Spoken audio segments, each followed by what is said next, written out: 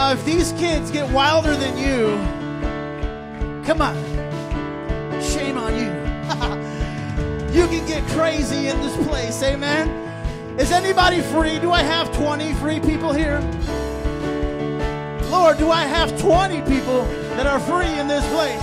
Do I have 30 people that are free in this place? Do I have 40 people that are free? So you guys ready to worship God with all your heart and with all your might and with all the joy that's in you? Are you ready? Say yeah. Are you ready? Say yeah. Are you ready? Shout glory. 'Cause we're stirring up deep, deep wells. We're stirring up deep, deep waters. We're gonna dance in the river. Dance in the river. We're stirring up deep, deep wells. We're stirring up deep, deep waters. We're gonna jump. Come on, jump, jump, jump, jump, jump. We're stirring up because we're stirring up deep, deep wells. We're stirring up deep, deep waters. We're gonna dance in the river. Come on, crazy dance in the river. We're stirring up deep, deep wells. We're stirring up deep, deep waters. We're gonna jump, jump, jump, jump, jump, jump in. Come on, we're stirring up, keep stirring. We're stirring up deep, deep wells. We're stirring up deep, deep waters. We're gonna dance in the river. Dance in the river. We're stirring up deep, deep wells. We're stirring up deep, deep. We're gonna shout. We're gonna shout. Shout, shout, shout, shout. Deep cries out. Deep cries out. Deep cries out to you. Deep cries out. Deep cries out to you. We cry out. We cry out to you, Jesus. Deep cries out. Deep cries out to you. Deep cries out. Deep cries out to you. So we cry out. We cry out to you, Jesus. Hallelujah. Make a joyful noise in this place. Make a joyful noise in this place. Hallelujah. We love you, Lord. We love you, Lord. We love you, Lord. We love you, Lord. Come on, just talk to him right now. We love you, Lord.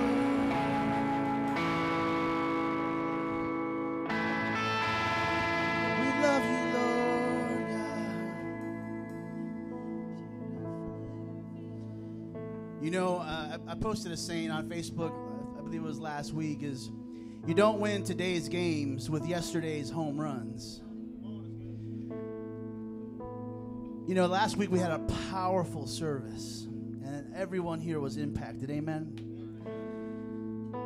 The man of God came and he prayed and he preached his heart out, and people were touched. But we don't win today's games with yesterday's home runs. So we're going to knock it out the park today with our worship. Amen. We're just going to knock it out the park. Hallelujah. So just reach out your hands right now. Just reach out your hands right now and say, Lord, this is the day that the Lord has made. I will rejoice and be glad in it. Now just worship him and thank him. Thank you, Lord. Thank you,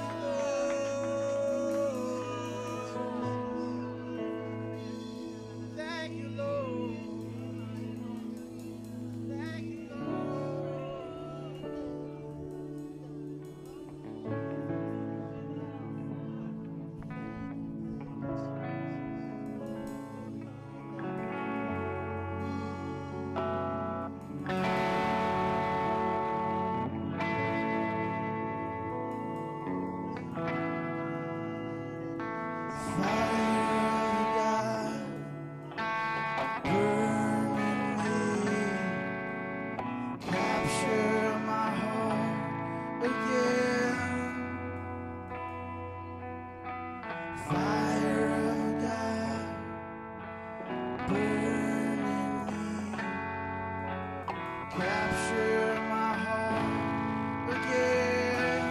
sing that.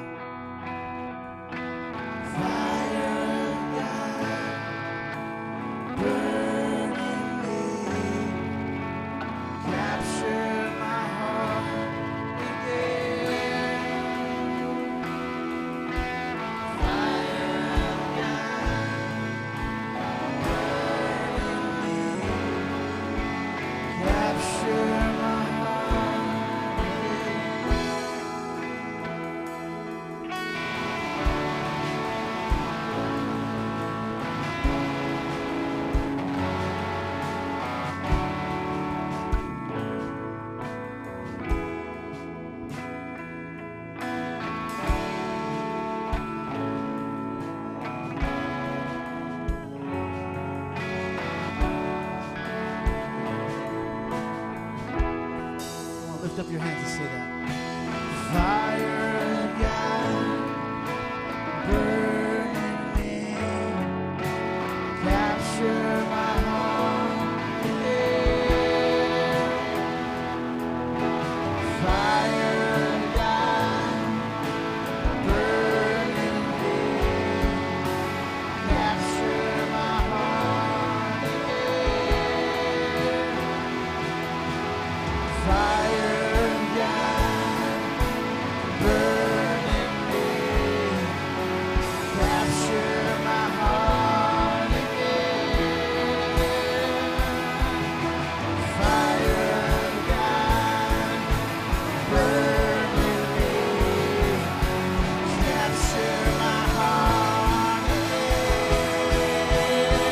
My heart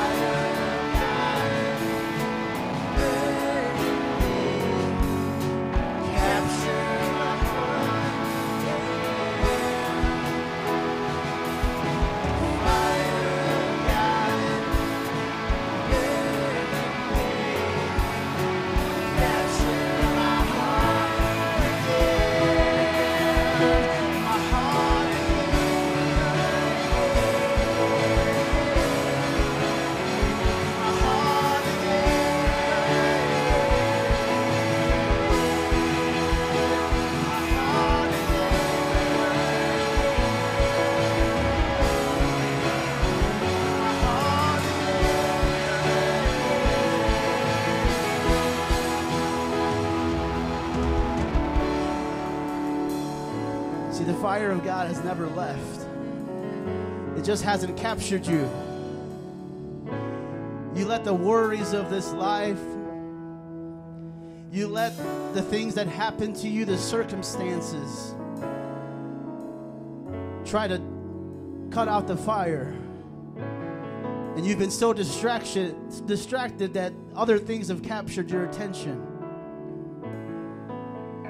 And you had a calling on your life, and you were living for God, and you were doing what you thought was right, but then other things just came in the way. You need to declare right now to God. You need to pray this song right now to God and say, God, capture my heart again. I don't want to focus on that. I don't want to focus on this. I want to see your fire. And not only do I want to see it, I want to burn inside of it. Because it's better for a small fire to warm us than hellfire to burn us. So get close to the fire right now. Get close to the fire right now. Come on, lift up your hands right now and say, Jesus, like we prayed before we started. Say, Jesus, I'm coming. I'm coming to the fire. Warn me, Holy Spirit. My heart again. My heart again.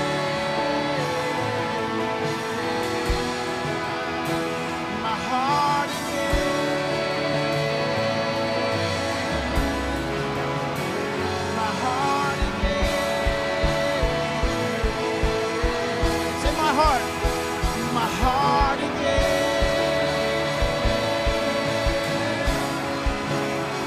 My heart again. Come on, sing it out. My heart again. My heart again.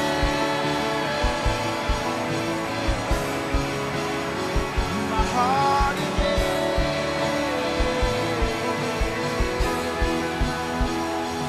Heart again.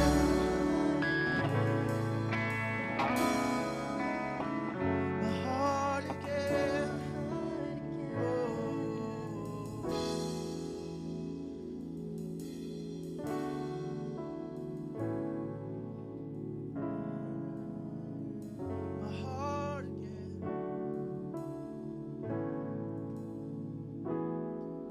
Holy Spirit, we just invite you to come and speak. Use your people, Lord. Use your people, Lord, to speak a word, a message.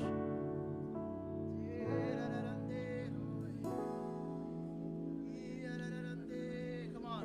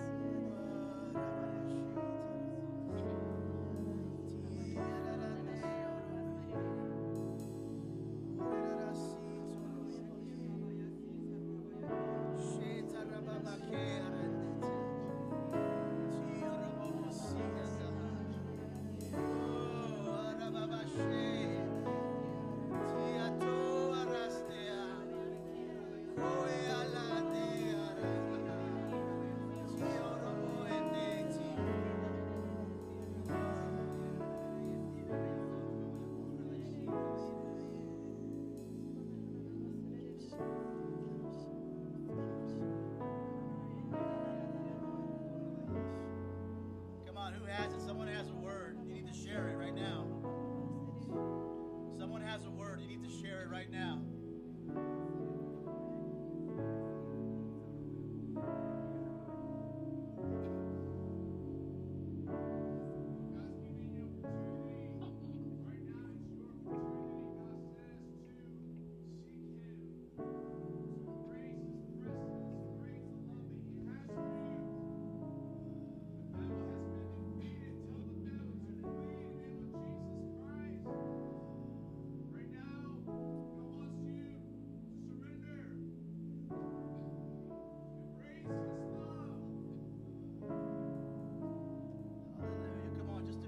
Love. You know, if you have a hard time surrendering, if you have daddy trust issues because of whomever hurt you in the past, let me tell you about a good father.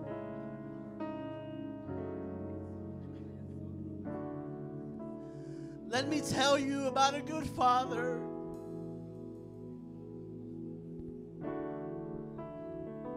His name is Abba. Good Father, and He sends His Son to rescue you, to pay a ransom to sin. Just embrace Abba right now through Jesus Christ. Come on, church. Come on, church. Just embrace the Father right now through Jesus Christ. Your neighbor needs to see you. Your neighbor needs to see you. Embrace the Father right now. Embrace Him. He loves you so. You've been lied to. He's not distant. He's close to you. Repent. Turn. See Him. Full of grace and truth.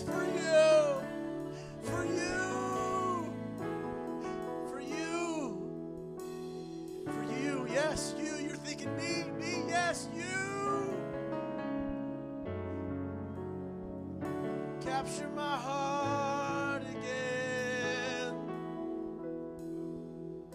Capture my heart again. Capture my heart again. Come on, sing that. Capture my heart again. Capture my heart again. Yeah. Capture my heart. Capture my heart again. Capture my heart again.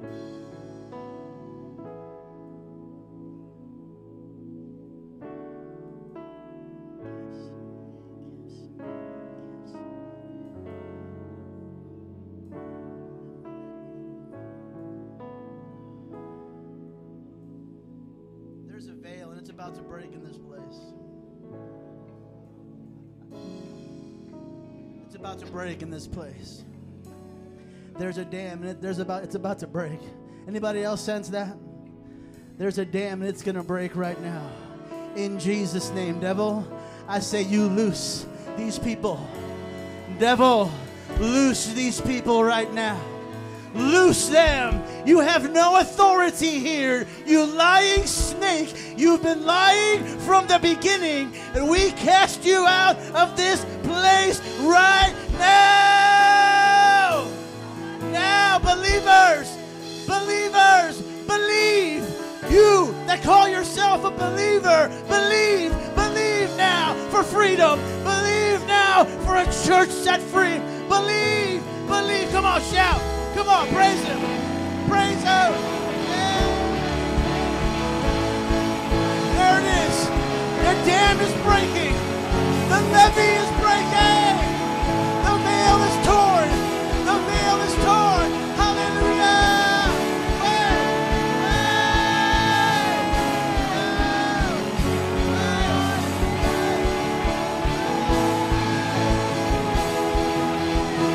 My heart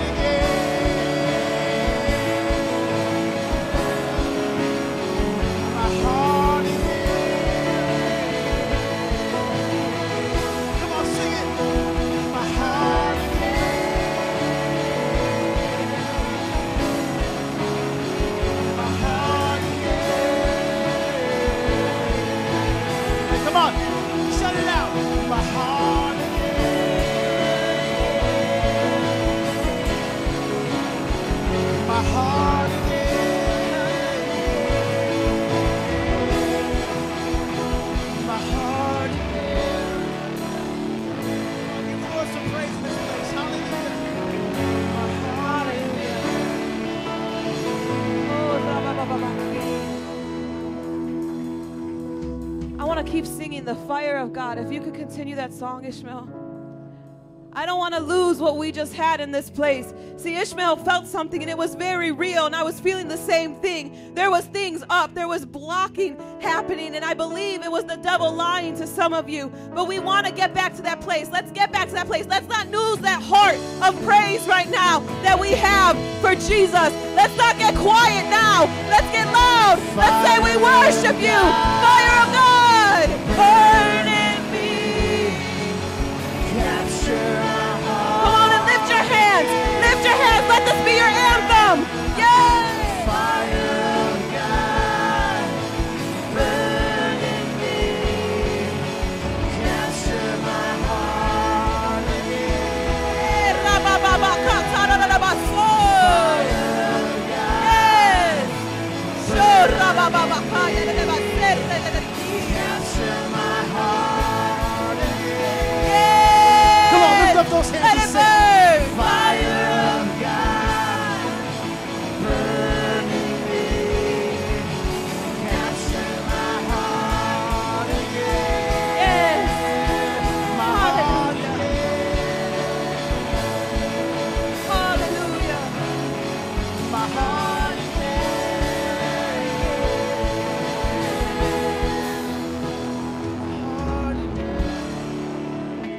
Hallelujah.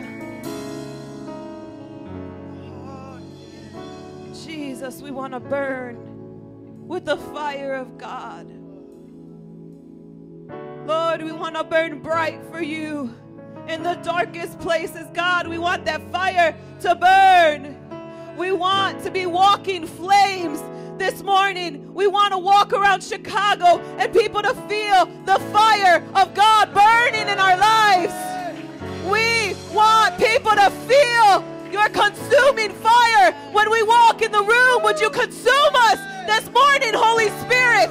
Would you consume us this morning, Holy Spirit? Consume your people with the fire that burns away all the dross, with the fire. Oh, rande yara rabako, rende yara baso, randa yara rabako, rede de ki yara rabaso, hi yara rabaro korere yara rabayo, hi yara rabako, rede rabasane yara rabako, hi yara rabasane yara rabako, hi yara korere ki yara rabaso.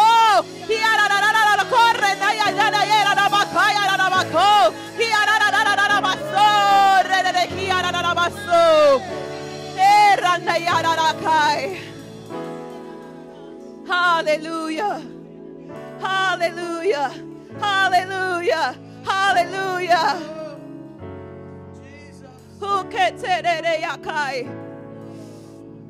Hallelujah.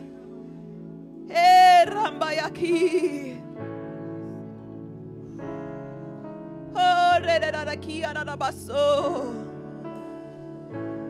Hallelujah.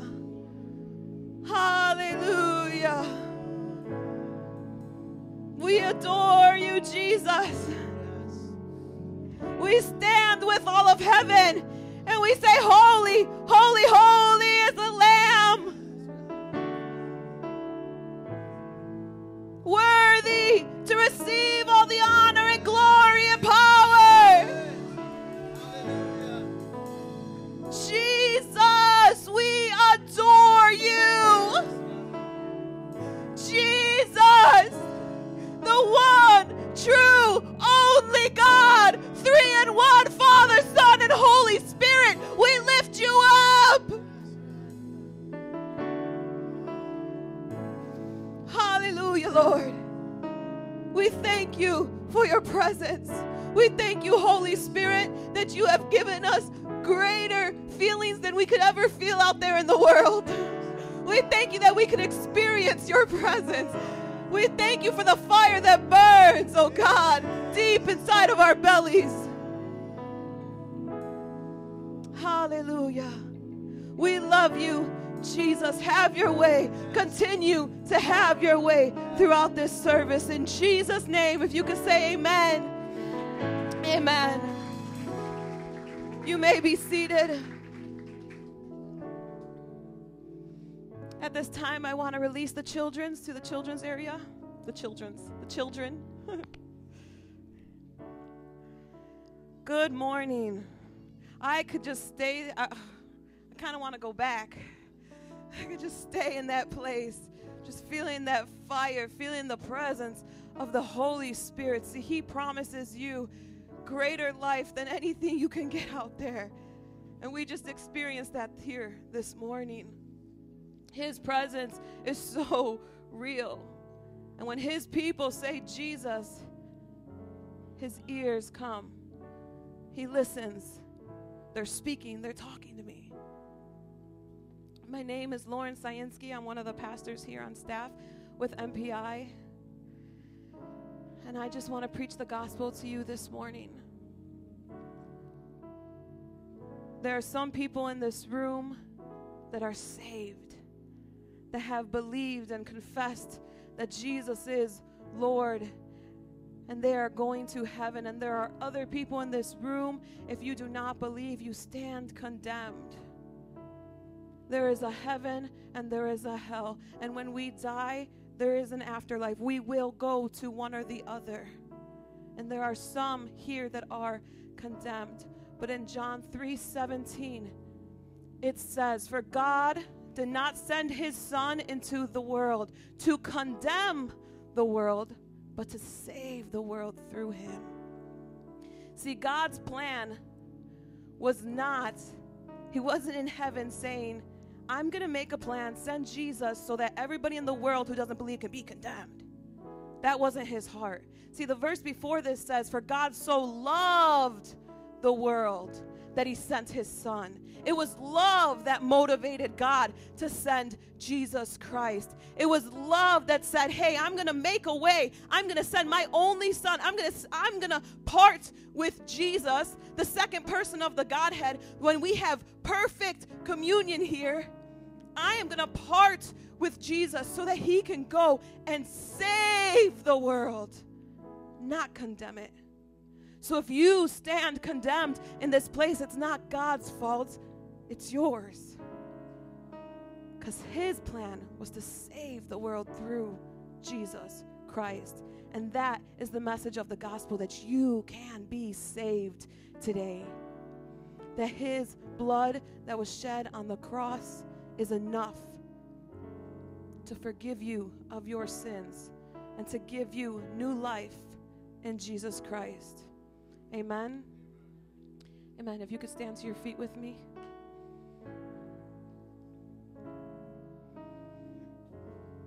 If that's you in this place, if some of you feel that you are condemned right now, that you haven't received God's plan of salvation, if you have not received Jesus Christ as your Lord and Savior, we're going to have some prayer workers. We're going to have Pastor Griselda and Andrew over here during our fellowship video. If that is you, please come and talk to them. They will pray with you. They will talk to you about discipleship and get you plugged in here. Amen. Amen. Let's pray. Father, we thank you for your plan of salvation. We thank you that you loved us so much that you sent your only Son into the world to save the world, God. You are not an evil God. You are a good God, and your plan for salvation is perfect, God. And I pray if there are any people here in this room that does not believe in Jesus, I pray that today would be that day that you, Holy Spirit, would press on their heart during this service and that they would choose you today. In Jesus' name I pray. Amen. Amen. You guys can clap. We're going to take some time to recite our confession of faith. If anybody needs a copy, can you raise your hand and our ushers will hand one out to you? There's a few here. But we say this every week, but this is our Christian worldview. This is what we believe. This is what we're going to stand on until the day we die, or if the Lord comes back for this. We are going to stand on this, and we are going to believe it, and we are going to shout it out and proclaim it in Jesus' name. So let's say it on the count of 3. 1, 2, 3. I believe in one God and Creator, who is the Father, Son, and the Holy Spirit. The Father who so loved the world, the Son who purchased my salvation in his death, burial, and resurrection, and the Holy Spirit who makes me new and abides in me forever. I believe in the perfect Holy Bible that reveals God's purposes and plans for my life. I believe in the second coming of Jesus, who will judge the living and the dead. I believe in the eternal reward of believers in Jesus and the eternal punishment for all unbelievers in Jesus. I believe in the United Church of Jesus Christ, built upon apostles and prophets, elders and deacons, in which the gates of hell shall not prevail. I believe in the salvation for all mankind. It is by faith alone, in Christ alone, by God's grace alone, and for the glory of God alone. Amen. Go ahead and greet your neighbors. Give somebody a high five that you don't know. And if you need prayer, please come to our prayer workers.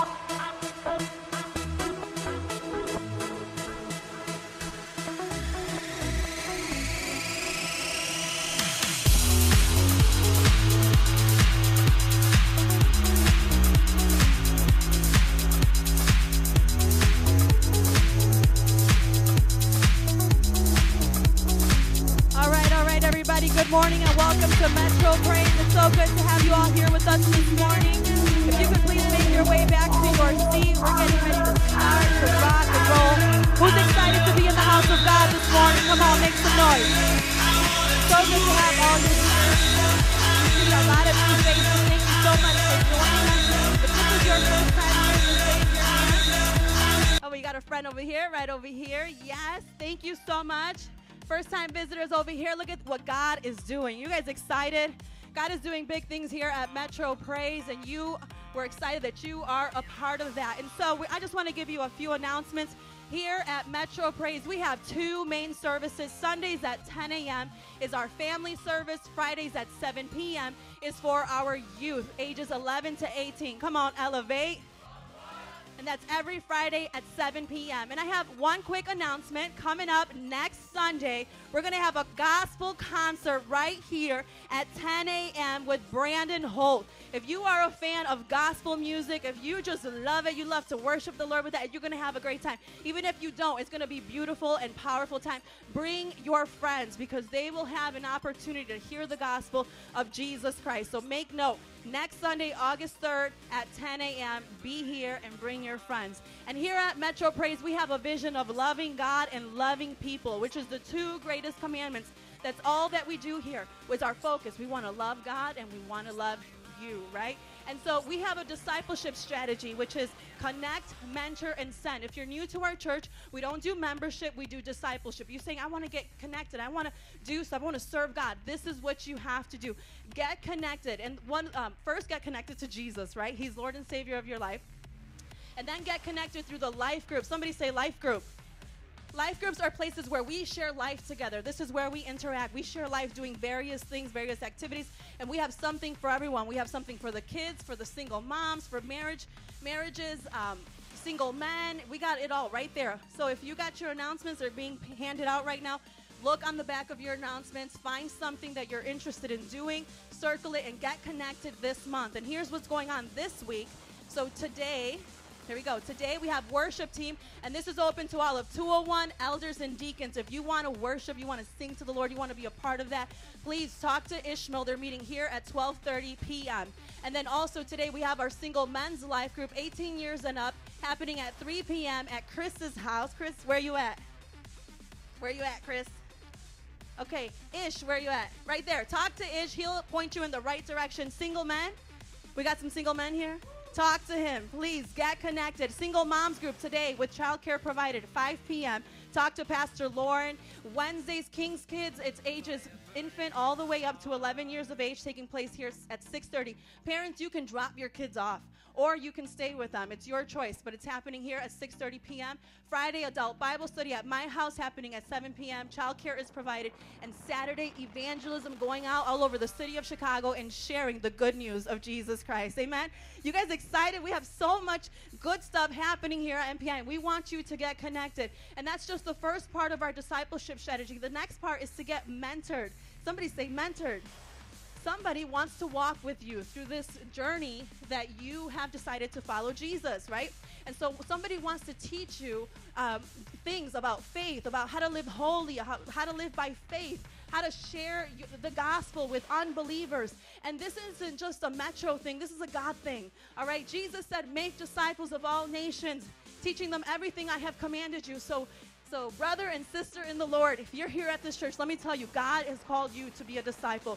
And so once you do this, you meet with one of the elders or deacons here at the church, you graduate, and you go on to the 201 class, Disciples That Make Disciples, all right? Because God wants to use you. He wants to train you up. This is training ground, all right? When you leave this place, that's the battlefield out there. So you're getting trained up and equipped to share Jesus, to impact the world around you. And lastly, the last part of our discipleship strategy is send. Somebody say send. Send. God wants to send you out all over the world, in the workplace, in your community, at your school, at your job, at home. He wants to send you out. And we have a goal of 100,000 disciples here in the city of Chicago, 50 churches here, and 500 all around the world. Come on, if you believe God is doing it, give him some praise. Amen.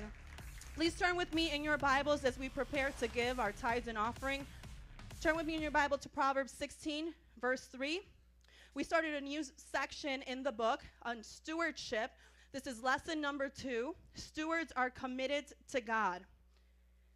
And the scripture is Proverbs 16, verse 3. So we know that tithing is 10% of our total income, which is given to God. Anything we give after that becomes our offering. And so now we're learning how to be good stewards of that, the seed that's given to us. Everything in life, we are to be good stewards of that. So the definition of stewardship is wise management of everything God has entrusted us with. Wise management of everything that he has entrusted us with. If God has given us something, you better believe he expects us to be faithful, to take care of it, to honor him with it, right?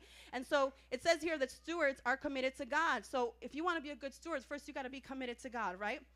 Proverbs 16 verse 3 says, commit to the Lord whatever you do, and he will establish your plans. So point number 1, to commit something to God literally means roll them over to his care. The picture in the Hebrew language is like someone giving their burdens to someone else to carry. Concerning your finances, we should roll them onto God because he is able to care for us. And let me share this right here. Sometimes we carry burdens we're not meant to carry. And I just want to encourage you, if you have this financial burden upon you, to roll it onto Jesus, all right? He says, cast all your anxieties onto me because he cares for you, right? He cares for all of us. So commit to the Lord your finances as you commit to him at your family, your work, your career, your education. Give him your finances as well. Don't carry that burden on your own. And then second, it says whatever you do, we should commit everything in our life to God, not just salvation. Some people just give God the bad days, but we should entrust God with paydays, bill days, and everything in between. Amen? It says, and he will establish your plans. God wants to bless you more than you could ever imagine, but he will never do it at the expense of his kingdom. Therefore, ask God to bless your plans for his glory. Amen? Please stand to your feet with me this morning. Commit to him. Everything you do. Right now, specifically, we're talking financially. And I'm serious, that's a word for somebody. You've been stressed out. You don't know what to do with yourself. Commit to the Lord. Ask God for wisdom. Put your financial budget before the Lord and ask him to meet you there. Be faithful in your tithes and offerings. And let's read this summary. It says, roll all your financial plans unto God and let him establish your goals and your dreams. Let him direct them. Let him say, hey, you don't really need to focus on this. You don't need to spend your money on this. Focus on this. Let him guide you in all that. And you're saying, I want to apply this in my life. How do I do it? Number 1, be a faithful tither in giving your tithes. Be faithful in giving your tithes. And once again, that's 10% of your total income. And be faithful in giving your offerings, anything you give to God after that. God has given you specific offerings that you need to be giving, and so be faithful in that. Number 2, entrust all you do to God's wisdom and commands. Don't lean on your own understandings. Trust in him. Be faithful because he's going to pour out his wisdom upon you. And number 3, ask God to establish your financial plans for his kingdom. Amen. Let's recite this together over ourselves as we are good stewards. 1, 2, 3. God has called us to be managers that are committed to stewarding whatever gifts we have received from him.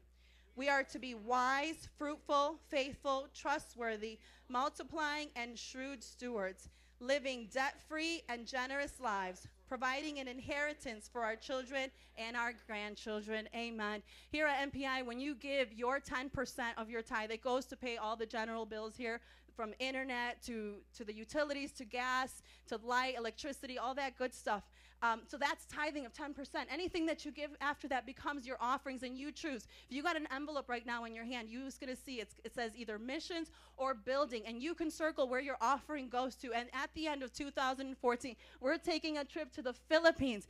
Yes, and it's powerful. And God's going to use it in mighty ways. We're going to go out, have evangelistic outreaches. We're going to go do discipleship training with other pastors and just help in any kind of relief work that we can do. And God's going to use your offerings to do that. So be faithful in that. Amen. So let's recite this scripture together. Acts 20. Who knows it? Acts 20:35. The Lord Jesus himself said, it is more blessed to give than to receive. Let's pray. Heavenly Father, we thank you for who you are, and we thank you that every burden that we carry, you tell us to commit to you, to cast it unto you, dear God. I pray that everything in this place that financial plans would be committed to you, dear God, because you have a better plan. You have wisdom to pour out upon your people. Father, in Jesus' name, I declare blessings over each and every individual in this place, dear God, and I pray for faithful givers, dear God, generous givers into your kingdom. In Jesus' name we pray, and everybody said, amen. Please come up as you give. Thank you.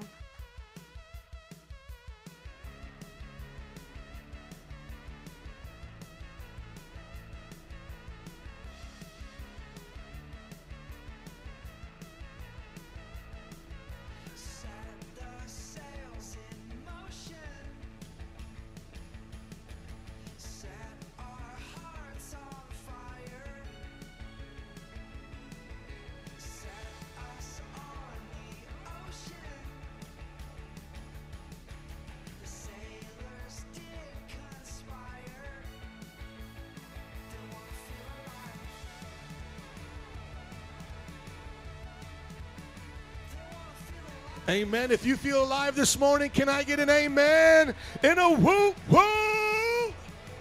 Welcome to Metro Praise International. I'm Pastor Joe, your friendly neighborhood pastor, dropping it like it's hot. Having fun today. Man of God in the back. Let's give it up for Ellie taking care of business. DJ Ellie Hernandez. Would you put up today's message? Because he's going to be working it and twerking it today like you have never seen or heard in church. That's right, working it and twerking it, dropping it like it's hot. Yes. Okay, now, before we get into this message, because I think some of y'all saw it on Facebook that I'm going to be dealing with false prophets today. Did anybody get a little excited? Did anybody get a little nervous?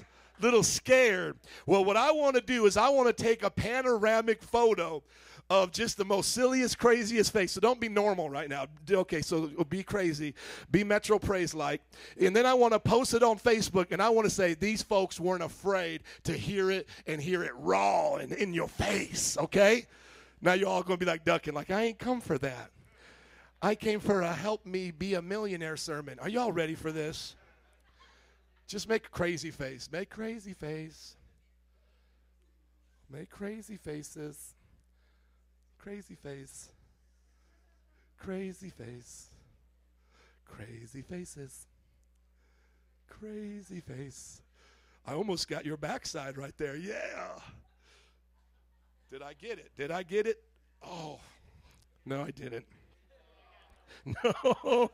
No, I didn't. Okay. Because some of y'all weren't even doing a crazy face. That's the problem. God wouldn't let it happen. I'm just kidding, by the way. God had nothing to do with it. Okay. Are y'all ready for the crazy face? Here we go. Crazy face. Crazy faces. Hold on. What does it move? iPhone. What am I doing wrong? Don't have me get one of the young people up here to do this because I thought I could handle this. I got to do it on this side? Oh, that's right, the arrows. Thank you, Brandon. Brother B came with his brother all the way from Buffalo, New York, old SUM friend. Give it up for Brother B. Came for the Chicago Legacy Conference at Moody. That's exactly what it was, BZ. He's very smart, too. He's a very smart guy. Here we go, crazy faces. Crazy face. Does my lisp help you make you want to make a crazy face? Crazy faces. My wife hates it when I make that noise, that lispy thing. Okay. Okay. Yeah, give it up for everybody. We did it. As messed up as it is, we did it. Okay. Open up your Bibles with me to Matthew chapter 7. Somebody say false prophets versus true prophets. I didn't put it in the Bible. Jesus did. We're doing a sermon series called Sermon on the Mount. Jesus' teachings through Matthew 5, 6, and 7. We're going verse by verse, not skipping over even a letter or a word. We're hitting it hard. And today, we are in the middle of one of Jesus' 4 warnings at the end. How many warnings does he give? 4 warnings. When I preached last, we learned about the warning of what? The 2 ways. Anybody remember that? There is the narrow and the wide. Okay, today we're going to be learning about the 2 different kinds of prophets, false and true prophets. Next week we're going to be learning about what? The 2 kinds of claims. I know you, Jesus. And he's going to say, yes, well done and good faithful servant. Others, I know you, Jesus. Depart from me. I never knew you. 2 claims, right? And then the week after that, we're going to talk about the 2 different builders, the foundations, summarizing all of his teachings. Are you going to take what he said and build your house on the rock like a man who is wise? Or are you going to be like a foolish person and just let it go one ear out the other and build your house on sand, your own ideas, your own opinions? Somebody say, ooh. Yeah, we're going to get there. So today, we're right smack dab in the middle of his warnings to us who have already heard the Sermon on the Mount. And let me give you the introduction. Hold your place there. Matthew 5:15. Matthew 7:15. I got so many things on my mind right now. I'm already moving fast, and I confuse myself, and I confuse you. Slow down. I think I'm going to be pulling out the stool today. How many want to see that? Will that make your fantasies come true? I've always wanted to see my pastor on a stool. I don't know if this helps or hurts. Some of y'all I lost you on that. So I'm going to stand right now. Fantasies come true later, okay? Go to the, I know, I'm just in that mood today. Go to the sermon series definitions, because I want to summarize, because I know we got a lot of new people here. The Sermon on the Mount, if you don't know what it is, everybody say Sermon on the Mount. Thank you. If you don't know what it is, longest portion of Jesus' teaching found in the whole Bible. So if you're like, man, I want to know what Jesus is about, read Sermon on the Mount. In there, he gives us the Lord's Prayer. In there, he talks about loving your enemies, forgiving those who sin against you. In there, he talks about turning the other cheek. Does any of that sound familiar? It's all in there. That's Sermon on the Mount. We're doing it verse by verse. The key component of this is he's talking to disciples. How many disciples did Jesus have? 12. Which one committed suicide? Judas. Which one betrayed him 3 times? Peter. Who was the one that preached the first day on Pentecost? Who's the one at the Last Supper that laid his head on his chest to hear his heartbeat?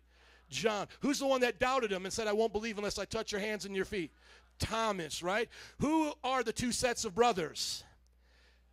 James and John, and Peter and Andrew. You guys are good. Disciples are those who study, who are born again, study God's word and live it. Do I have any disciples in here?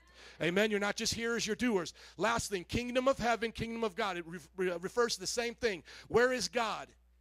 In heaven. So if I say kingdom of God, I'm referring to the place in heaven. If I say kingdom of heaven, I'm referring to where God is. Are you guys with me? It's the same place, just used in different words. The only reason why they use kingdom of heaven more often than kingdom of God is because the Jewish people revered God's name so much, it didn't even like to say it. So they would say kingdom of heaven, as opposed to kingdom of God. But it's the same thing. The whole point of the Sermon on the Mount is Jesus is teaching us is kingdom principles. We're not going to do it Kanye West's style or Lil Wayne or LeBron James or Donald Trump. We're doing it Jesus' way, right? We're not handling our business the world's way. We're handling it whose ways? Jesus, God's ways. And so what does the kingdom of God mean? Today, God sends heaven to earth through us. In the Lord's Prayer, he says, we should pray, our Father in heaven, hallowed be thy name. Thy kingdom come and thy will be done on earth as it is in heaven. Okay, so you guys get it? We're in the Sermon on the Mount. He's talking to disciples, and it's all about what? The kingdom of God or kingdom of heaven. Let's go to our scripture today. If you're ready, say, I'm ready. Watch out. Come on, say, watch out. Get preaching up in here. Say, watch out. Look at your neighbor and say, watch out.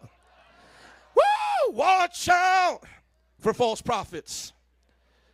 They come to you in sheep's clothing, but inwardly they are ferocious wolves. Anybody ever date anybody like that? Hey. Anybody sit next to somebody like that? You don't know, do you? By their fruit, you will recognize them. So are we just supposed to say, oh, well, everybody just get along. Don't call out anybody. Everybody just get along. We're all about the same thing. No, it says, no, there's false prophets. You better beware of them. And you're going to recognize them by their fruit. Do people pick grapes from thorn bushes? Yes or no? I know we're in Chicago. We're not a farming kind of people here, but a lot of our ancestry came from farms. My Italian ancestry came from farms. Let's just think about it, Chicago folks, okay? Do you catch a train? No, I'm kidding. I was going to try to put it like that. Here we go. Do people pick grapes from thorn bushes? No. Not a good idea. Likewise, verse 17, every tree bears what? Good fruit. Every good tree, rather, bears good fruit. A bad tree bears bad fruit. Thank you. A good tree cannot bear bad fruit, and a bad tree cannot bear good fruit. Look at verse 19. Every tree that does not bear good fruit is cut down and thrown into what? The fire. This is serious stuff. He's talking about false prophets. He says they're like trees. If they bear bad fruit, where are they going? Okay, hell. This is a serious message, right? Thus, by their fruit, you will recognize them. How many want to learn something today?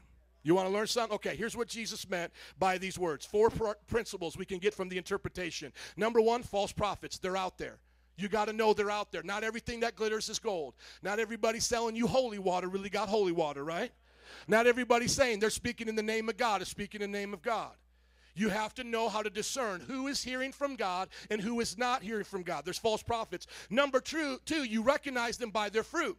You don't recognize them by how many books they sold, how good their smile is, how big their TV show is, how many of your friends and family love them. That's not how you recognize them. You got to discern and be smart and be a fruit checker. You've got to check the fruit. And the 2 ways we check fruit are Christian character and Christian doctrine. Christian character and Christian doctrine. If they're preaching and it sounds all good, but they got girlfriends on the side living polygamous lifestyles, they are lying to you about what they're saying. They are false prophets. But if they are telling to you the truth and then their fruit doesn't bear with it, then they are displaying an unchristian lifestyle, even though they may be preaching the right doctrine. Because let's say I'm preaching the right doctrine today, but I'm not living it. That's a problem too, right? Lies are a problem. The false doctrine and the ethical standard is a way to recognize them. Number 3, bad trees get thrown into the fire. So when we start listing off false prophets who have already died and gone before us, if they did not repent of their sins, where are they today? And where are those who follow their teachings today? According to Jesus, right? He didn't say they get cut off of the branches and then get set up as a beautiful display at somebody's wedding. Like I was at an awesome wedding yesterday. There's like little flowers in the middle. No, God doesn't say I take little false prophets and use them to decorate my kingdom. No, false prophets get cut off and thrown into the fire. That's the same Jesus that said he loved you and he came to die for you. The same Jesus said that. And then lastly, you got to follow the good prophets. You've got to look for the good fruit so that you can be fed and be made whole. Do you believe there's good prophets upon the earth? People that speak on behalf of God know God's word. You can trust them. They have the right doctrine and the right lifestyle. Do you believe you're in a church like that today? Amen. I got 10 different groups, categories, people I want to talk to you about. I'm going to go through them all at once, and then I'm going to slowly go through each one of them. The 10 biggest false prophets in our culture today. I think I got them up here. Number 1, Roman Catholicism. We're going to show you why Roman Catholicism has a pope that is a false prophet, the history of that church. And let me back up and say this. I got some of y'all looking at me a little like you're about ready to get offended. Okay. First thing I want to say is, did you not get the Facebook post? That's the first thing. Because the Facebook post pretty much told you how it was going to be. Can you scroll down? Let me just show them the little picture I got there. It pretty much showed you what we were going to be talking about. Yeah, that's what we were going to be talking about. And then scroll on down a little bit more. This is a little mime or meme I made right here just for Facebook, and like 3 people liked it. It's lame. I don't understand. Like I show a picture of my family, like you're awesome. I talk about heaven and hell in the gospel, like 3 people, and it's my wife. Yay! That's my husband. He's going to preach. Come on. So I just leave this up here as I just share. Okay, let me back this up before I name these 10 right here. 3 things I want to share before I name these 10. The first thing is, I as a preacher am doing my best to love you as Christ loves you. I'm trying to do that. So everything I say today is not from, I'm telling you, it's not from a heart of judging or trying to put people down. I'm just looking at fruit and saying, watch out for these things. Do you remember when we went through the Lord's Prayer and we prayed and we went through each one and I helped you how to pray? You remember that? Like you trusted me then, right? And then remember we talked about forgiving enemies and I told you we got to forgive our enemies and you trusted me then. I'm asking you to trust me now until I prove myself to be wrong. Test me by the word, but until I prove myself to be wrong, give me some leeway here, okay? That's the first thing. The second thing is there's probably not anybody here that doesn't have people on this list that we know and love. Everyone's going to have people on this list. Everybody. And that doesn't make it right. So I want you to put yourself in somebody else's shoes. When I say to you, Buddha is an idol, that Buddha statue, or Hare Krishna is an idol, most of us here go, oh yeah, it's an idol. But we don't think about the people who were brought up in that culture, who were taught to worship that as a god, right? So when I say to you, Catholicism teaches about idolatry, some of you are going to get real defensive. Go, well, my mom didn't tell me that. My you're going to get real defensive, but you're not understanding. Could your mom or dad or grandpa have been wrong? Just like the same way they were wrong to worship idols? Could they be wrong? And let me give you an example about tradition and how it works. Because most of us come into this world into a traditional family of religion. Like this is how you're going to be raised and this is what you're going to believe. But at some point we got to make our own decision. Are you with me? So there's a story that talks about tradition and how it works. And I think it will help you right here. Imagine a mother is cooking a ham for Thanksgiving. And as she's cooking that ham and getting ready to put it in the oven, she cuts off 2 big chunks off each side. And then she puts it in the ham in the pan. And then she puts it in the oven. Now imagine her daughter watching this going, Mom, why did you cut off the ends of the ham to put it into this pan to cook it? And she goes, Well, you know what? I don't really know. You got to ask your grandmother because she's the one that taught me to cook hams like this. So it's like a family festival, feast, whatever. Everybody's there. So granddaughter, go ask grandma. She goes over there and says, Grandma, why do you cut off the ends of the ham? And then grandma says, because our pans were too small and we couldn't fit the ham in there, so we cut it off to make it fit. Somebody say tradition. See, the mother kept cutting the ham a certain way just because mother had cut the ham a certain way. But she didn't know why she was cutting it that way anymore. Some of you were raised to believe in things, and you're like, well, why do we believe in the Mother of Guadalupe? Because my mother taught me about the mother. Well, why did she? Did anybody ever stop to ask, where did the Bible say about the Mother of Guadalupe? Did anybody stop to say, well, I go and confess this, and I'm just picking on the Catholics, but it's all going to be here, Islam, everything. Did anybody stop to ask, where did that come from? Let me give you another quick example on tradition. So they did this study with primates, with apes, because they're somewhat intelligent and they can pick up things. And they put a banana hanging from the top of their cage and put electrical wires in it. And that electrical wire ran actually through the whole cage. So if you touch the banana, you would not only get electrified, but everybody in that cage would get electrified. So they had about 5 monkeys in there. And the first one gets up, touches it, zaps, gets zapped, and every other monkey gets zapped. Then for this experiment, what they do is they removed that monkey out of the cage and they put in a new monkey. This monkey had never seen someone grab that banana. Now, as he gets in there, he's like, banana. He goes up to grab it. All 4 of the other monkeys, what do? Jump on him and go, don't do that. Don't do that. And then what they do is they begin to replace one monkey with a new monkey every so often, until now all the monkeys in there have only been trained not to touch the banana because other monkeys told them not to touch it. And then guess what they do? They flip off the electricity. Now there's no penalty for touching the banana, and the banana will stay there and nobody will touch it. Because one person told one person, told one person, told one person, told one person, and why aren't we touching the banana? Why? Who's going to stop and ask? Why? We got to stop and ask why. We got to stop and ask, why are we cutting off the ends of the ham? Why are we doing this? So we don't just want to take tradition. We want to take God's word. Amen? So the first thing is, I love you. The second thing is, let's just not go on tradition. And then the third thing is this, and I want everybody to hear me today. Please hear me today. If something was true and it offended you, would you rather be offended and know the truth or be content believing a lie? So imagine if you went to a doctor. So put me in the place of a doctor. I will be getting my doctorate, Lord willing, this next winter. I've gotten my master's. That means will have gone to school 8 years outside of high school, college, collegiate degree, right? So imagine, but if I did that for physical, like a general practitioner doctor, and I did that.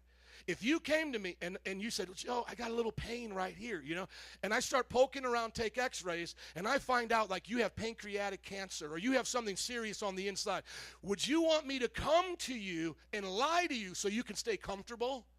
And go, dude, you're good. Your body's good. Don't worry about, I still feel it, though, Joe. Dr. Joe, I still feel it. No, you're fine. Just take some Tums, go on about your day, because I don't want you to get upset. Would that be a good doctor? No, so today as a pastor, if I just keep talking about things you already know, Jesus loves you, Jesus loves you, Jesus loves you, and I just tell you that all the time, am I really being a good pastor? Because Jesus said, watch out for false prophets. So I have to say this, even if it may offend some people. Now, right now as I'm talking to you, I'm going to my Facebook page, and I'm going to post up here questions from the sermon. Any question, you can pull out your phones in this church. We love technology here. When I am preaching, if you have any questions, now I won't be able to be anonymous. You could say, well, my friend asked me. And be like, okay, Bob, we believe you. I'm putting up here questions from the sermon. Boop, boop. There we go. Anytime while I'm preaching, if you got questions, I'm going to look at it here, and I'm going to try to answer as many as I can. I can't promise to answer them all. That's why we do discipleship, and we're going to make sure we get to you one-on-one. That's why we do that discipleship. But I'm going to do my best to answer your questions. Are you all ready for this? Let's go to the list. I'm going to go through them quickly now, and then we're going to go through them one by one. Roman Catholicism. Why? Because of the popes, the wars, the false doctrines that they teach. Islam, because Muhammad was deceived by a spirit. A demonic spirit, the wars, the slavery. and the things that he denied about Jesus. Number 3, Mormonism. Joseph Smith was proved to be a liar. He made false prophecies.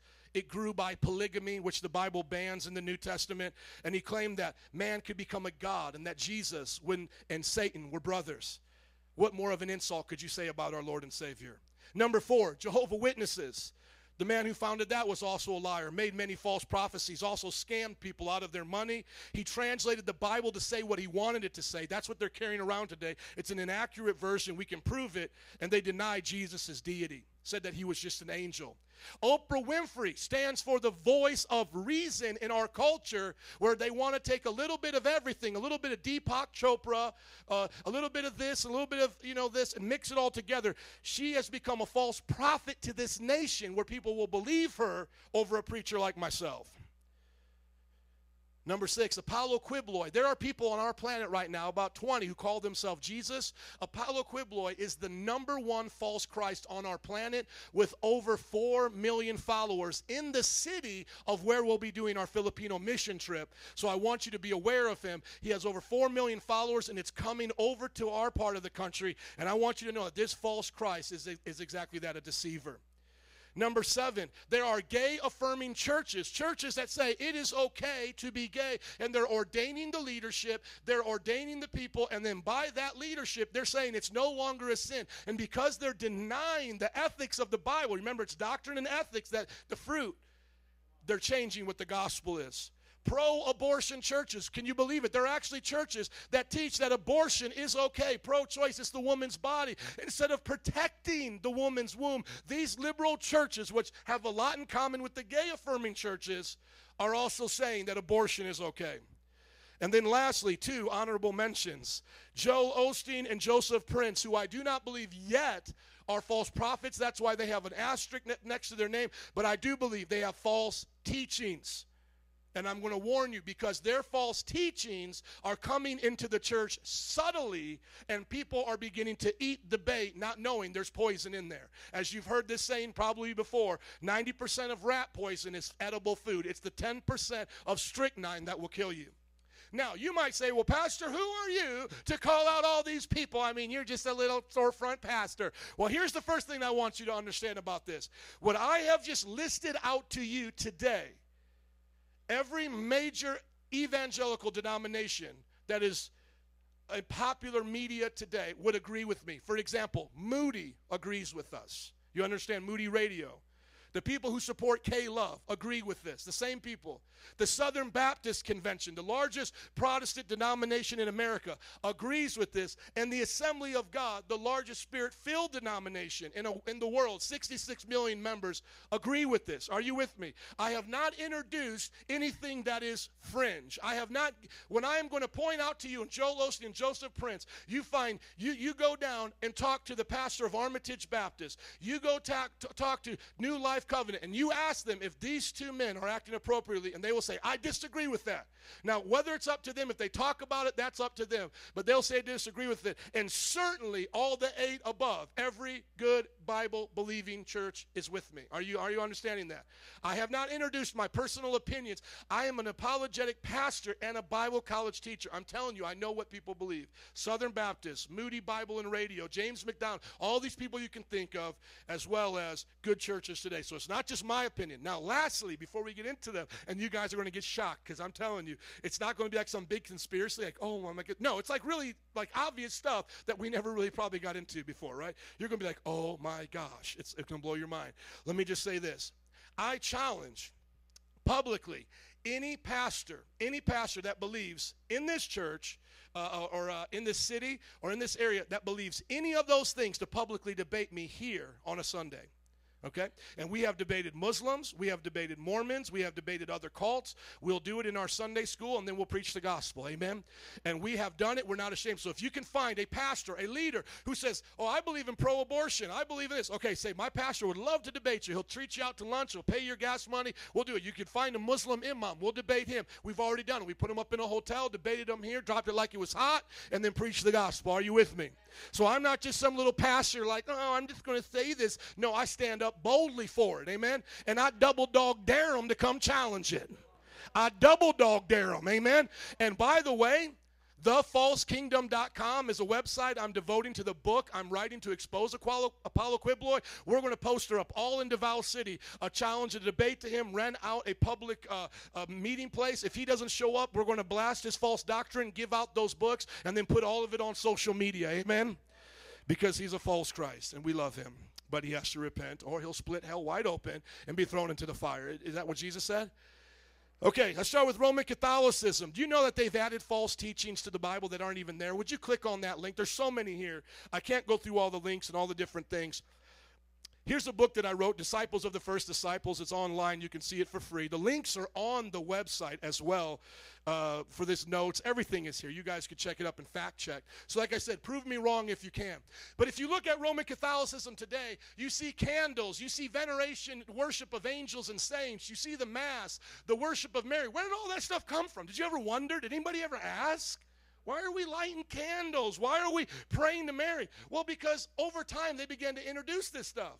Do you remember when did anybody study where purgatory came from? It was from Pope Gregory in 593. So what you're going to find out very simply as you study Roman Catholicism, false prophets came along and told people, let's light some candles up in this thing. Well, Peter never did, but I'll give it a try because I'm the next line, and I'm the next pope. I'm the next supposed Peter. Well, let's have priests dress differently. Let's have priests dress up like mothers in flirty colored dresses and call them father. Well, when did that happen? Well, that happened around 500 AD. Now, what does the Catholic Church say at this point? Because we're not just going to beat it up. We're going to give them some honest criticism. Well, what they'll say is, well, you see, you Protestants, you say that the revelation of God stopped at the book of Revelation. But we believe revelation continues through the bishops of Rome and through the leadership of the church. We believe in progressive revelation. Now, does anybody know the last major doctrine the Roman Catholic Church said? Scroll all the way down. I don't have time to get into all kissing the Pope's feet, the rosary, all that stuff came up here. Okay. Do you know that in 1950, somebody say 1950. 1950, they got together and said, what happened to Mary? Well, Mary died. No, that's not good. That's not good for business. We got to come up with a better story than that. Well, maybe she ascended to heaven like Jesus. Can we find it in the Bible? Of course we can't. But we'll just tell it to the people. You think I'm kidding? Look it up. In 1950, after 2,000 years of church history, never believing this doctrine, the Roman Catholic Church, we have an announcement. Mary ascended to heaven. I actually debated a Roman Catholic when I used to do an online radio show. I said, show me this in the Bible. He pointed to a scripture in Revelation. It was the most weirdest thing. I said, you have got to be kidding me. You just can't just make up stuff in the Bible and point to it. You know, this is how that doctrine spread. Now, it's not just false teaching. It's also the lives of the popes. Now, today you may look at a Western-style pope. Of course, we know he doesn't come from the West. But see, the Roman Catholic Church, and go to this links that I showed you to go to. We look at popes today through the eyes of America in the West, and everything's cool and calm, and we're in lands like Europe and America where there's freedom. Guys, do you think that's where Roman Catholicism thrived at? Somebody say the Dark Ages. Oh my gosh, they were pimping popes in the Dark Ages. Y'all don't even believe me. Y'all don't believe me. Pope Benedict the Ninth. See, now here's the thing. Let me just point out right here, okay? Sometimes when I debate with people and I'll show them a Wikipedia article, and they're like, oh my God, Wikipedia. Come on, that's not true. Listen, do I have time to ask you guys to buy 50 books in this church today and we're all going to read it? No, just if you think Wikipedia is wrong because they quote from the Catholic Encyclopedia, show me where it's wrong. You guys get what I'm saying? Prove me wrong. Pope Benedict IX was was referenced for many vile adulteries, unspeakable acts. You know what he did? Sodomy, bestiality, and sponsoring orgies. I just don't know if y'all believe me right now. See, but did anybody ever research Pope Benedict IX? Did anybody research these other popes right here? This man right here, Pope Paul II, had right here believed to die while engaging in sodomy. See, y'all don't want to hear that. Does anybody want to hear this? I mean, we got to talk about false prophets. Now, if you want to prove to me, and there's books that try to get around this, I know what the Catholic response is to this. You know what their Catholic response is? You can go on a Catholic encyclopedia. You could talk to your priest, or if your friend's priest, whatever. This is exactly what they're going to say. Priests, the popes were men just like us. They sinned just like us. Hey, we had some bad times back then, and it's okay. Because, you know, that's what they say. I mean, this guy was vile. He did bad. They're going to admit it, but they're going to say, hey, we're all not perfect. You know, look at Jimmy Swaggart. Look at these Christian guys. Look at all they did. Can I tell you the difference between that? We're not claiming to be Christ's vicar upon earth and the only one who can speak perfectly for the only one church of Jesus Christ. So if I see one of my friends fall into adultery, I go, well, that's bad for him, but I'm still serving Jesus Christ. But if you're walking around here, less kissing your ring, you're making holy edicts thinking that you're God upon earth, basically. You're acting like that, and then you start having sodomy, bestiality, I ain't got no time for you, baby. And as a matter of fact, this will blow your mind, because this is all in the Bible. I wish I could just keep you here for 4 hours, but then you wouldn't like me and you wouldn't come back, okay? So I got to keep it like short and sweet and to the point. One of the reasons why Islam spread so fast the way it did was because of the Roman Catholic Church like this. When did Islam come about? Late 6th, 7th century, late 7th and 8th century, in the 800s, 900s. This is why it's coming about. Why? Because you got popes seizing control in the 1000s right here. This is the time period of the beginning of the Dark Ages, and these guys start fighting over fighting for power. Not righteous wars, unrighteous, wicked wars. Are you guys with me? Let's go back to the notes, please. Do you also know that the Roman Catholic Church killed Christians? I'm not talking about they killed people in a war, like defending their land. They killed people who translated the Bible out of Latin. John Huss, William Tyndale. These men were persecuted. Some of them were burned alive at the stakes. Did anybody here ever see Braveheart? Does anybody remember what happens at the end of Braveheart when he gets his entrails taken out of him? Who was doing that? The priests. Have you ever heard of the Inquisitions? They actually created torture devices to kill the heretics.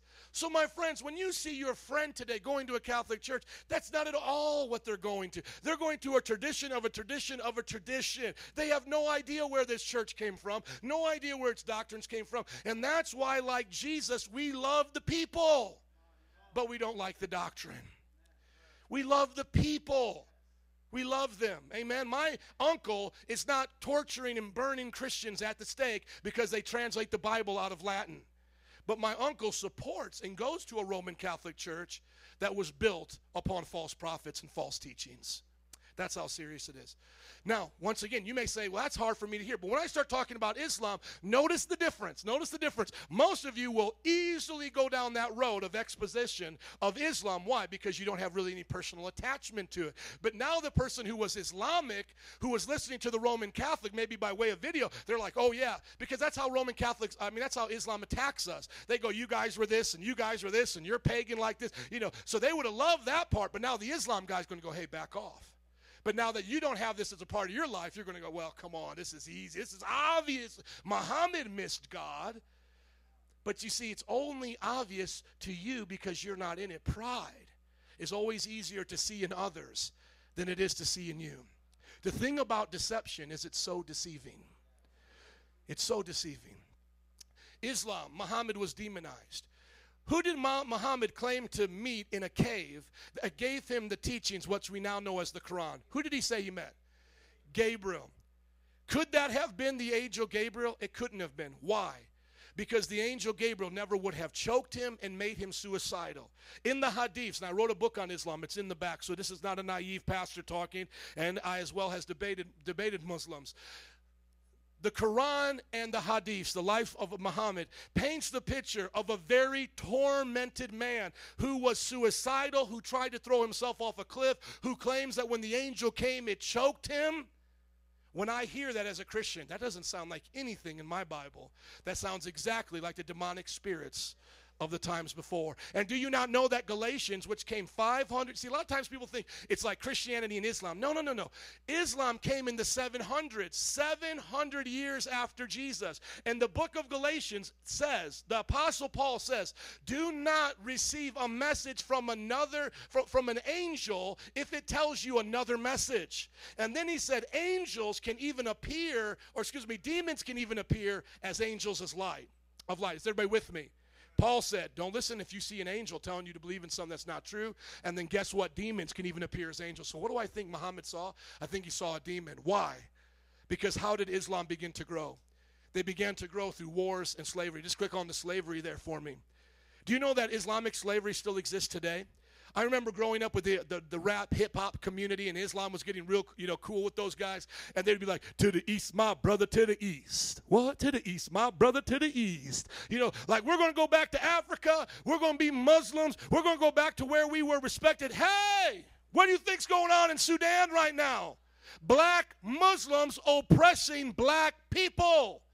What you think's going on in Iraq right now? Iraqi Muslims blowing off the heads of Iraqi non-Muslims. Islam doesn't care about your race, and especially about the African American. I'm not trying to say America is free from its horrific slave trading, don't get me wrong, but don't point to another worse demonic religion that actually had it as a part of its code and say that this is a better thing. No. Christianity teaches turn the other cheek. So if somebody beats you up in the name of Jesus, they didn't listen to Jesus. In Islam, if you kill, you're following Muhammad. I'm going to show you. Y'all don't believe it. That's okay. That's okay. Scroll up. Scroll it up. Pause. Where are we going here? Here we go. Quran 23, Surah 23, 5, 6. Who abstain from sex except with those joined to them in marriage or bond, or the captives whom your right hand possesses. Muslims, you can't have sex with the other Muslim wives, but you can have sex with the women you possess. That ain't no Old New Testament for them. That's today. You saw Boko Haram in Nigeria take those women, sell them off. That's not being unlike Muhammad. That's being exactly like Muhammad. Do you understand the difference? People can do bad things in the name of Jesus, but you go back to Jesus to correct the story. When people do bad things in the name of Islam, they say that's extremism. No, that's as real as it gets. Ask any person who studies Islamic history. The most true religion, the people who are the most true to Islam today are the terrorists, are the ISIS, the Boko Haram. They are the most like Muhammad. Just scroll down a little bit right here. Quran 4:24, in case you didn't get it. All married, Surah 4:24, all married women are forbidden to you, save those captives whom your right hands possess. Quran 24:32, and marry those among you who are single, and those who are fit from your male slaves and your female slaves. So you want to talk about slavery. America and the European nations got involved with it for a few hundred years. These guys have been doing it for almost 1,500 years, and they're still doing it today. Ever heard of Somalia? Ever heard of Sudan? Still enslaving their people. And we have Filipino people, and I don't want to put them on the spot, but it's already known that in Dubai, they are bribing, sex trafficking the people from the Philippines to come work in these rich Islamic nations and then taking away their passports, and they're being stuck there. There are crimes being committed against the people of the Philippines right now. You can say, well, I don't know if I believe that. Research it. Research. Let's go back to the notes. Giving you something to think about. Well, I thought we were all the same. I thought we all should just get along. We should. But while we're getting along, we should tell some people that they're wrong and need to repent and come to Jesus. Let's go back to these notes. Islam, I believe he was demonized. Wars and slavery, and then he changed the meaning of who Jesus is. Let's say your mom was a great cook. Does anybody have some moms here that are great cooks? Imagine if someone came along 600 years later and said, your mama couldn't even cook grilled cheese. Your mama couldn't even boil water. If somebody said that about your mama 600 years from now, you'd be like, you know, obviously you wouldn't be alive, but somebody would be like, you don't know my great-great-great-great-great-great-grandma. She could throw down. Prophet Muhammad comes 700 years after Jesus, says that an angel is speaking to him, and now he tells everybody in the Quran, y'all got Jesus wrong.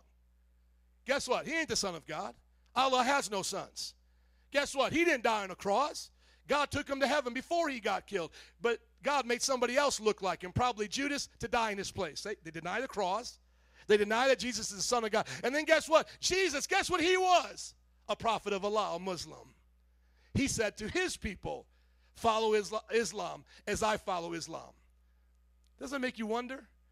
How many of you would try that today if you could get away with it? Maybe going to a bank about the Rockefellers. You know, they were alive a couple hundred years ago. They still got a lot of money circulating around. And you just go, excuse me, banker, is this where all the Rockefellers keep their money? Yep, yeah, it is. Okay, let me tell you. Well, the main Rockefeller, he just came to me last night in a dream, and this is what he wanted me to tell you, to give me all of his money. Do you think that you could get away with it at a bank? But you know what Muhammad did? He changed who Jesus was to fit who he was so that he could oppress his people. Let's go on to number 3. Every now and then, if somebody has ever studied this, can say an amen, it would feel good. Just if you know you have studied it. If you don't study it, you don't have to fake it till you make it. But if anybody knows what I'm talking about, can I hear an amen? It's lonely up here right now. Mormonism, number 1. Do you know who Joseph Smith was? Joseph Smith was a young man who said that when he was in the woods in New York, that he saw a vision of God, and God told him that all the churches of that time in the 1800s were all false. That's how it starts off. So Mormons pedaling their bikes, trying to be your buddies, their prophet said, your church, every church that's ever been around, is a false church, and that God wanted him to start a new church. But he doesn't know how to do it. So what does God do? God has him dig up a buried book that came from people who lived thousands of years ago. And the story of that book is called the Book of Mormon. And it's made on golden tablets. And it's in Egyptian hieroglyphics. But he can't read Egyptian hieroglyphics. So God gives him a pair of magical glasses to put on so he can read the golden book of magical stories. Then what does he do with it? He destroys it. And then now you have the Book of Mormon. And what is the claim of the Book of Mormon? That when the Jewish people were being oppressed during the Babylonian captivity, they left Israel, came to America. That became the Native Americans, and they began to establish civilizations. And when Jesus was in the grave, or rather when Jesus raised from the dead and he was around Israel for 40 days, he actually came over to America and preached the gospel to the Native Americans. And everybody's forgot about it for like 300 or 400 years until they found the golden tablets. But there's people who believe that. Why? Because their mom believed that, and their mom believed that, and their mom believed. When I debated a Mormon, it was almost comical, but my heart breaks for them. Are you guys listening to me? I don't want people to get thrown into the fire. So I said, would you debate me? And he said, yes. So finally, I was like so happy because I've been asking Mormons to come publicly debate me, and they wouldn't. So finally, this missionary came, and we're set up here at the other church, but on the stage. And it was him. And then I just started asking him, what about this? What about this? What about this? Some of you guys were here. I mean, they'll testify to you. He had 3 other friends with him. He was like, well, can I call up one of my other friends? I'm like, sure, bring him up here. The other friend comes up. Well, I don't know either. Can I call up my other 2 friends? By the time the debate was done, it was me with 4 Mormons, and all of them didn't understand what was going on except that they were being told lies in one sense. And I was just reminded of like the 300, you know what I'm saying? Like these Mormons intimidate you guys if you don't study. Like, oh, there's a Mormon, I don't know how to answer him. But you get one Christian that knows his word, he could take on like a whole lot of them and teach them the truth. Don't be intimidated by what they say. Know what you believe, amen? But then he wouldn't let me put up the debate.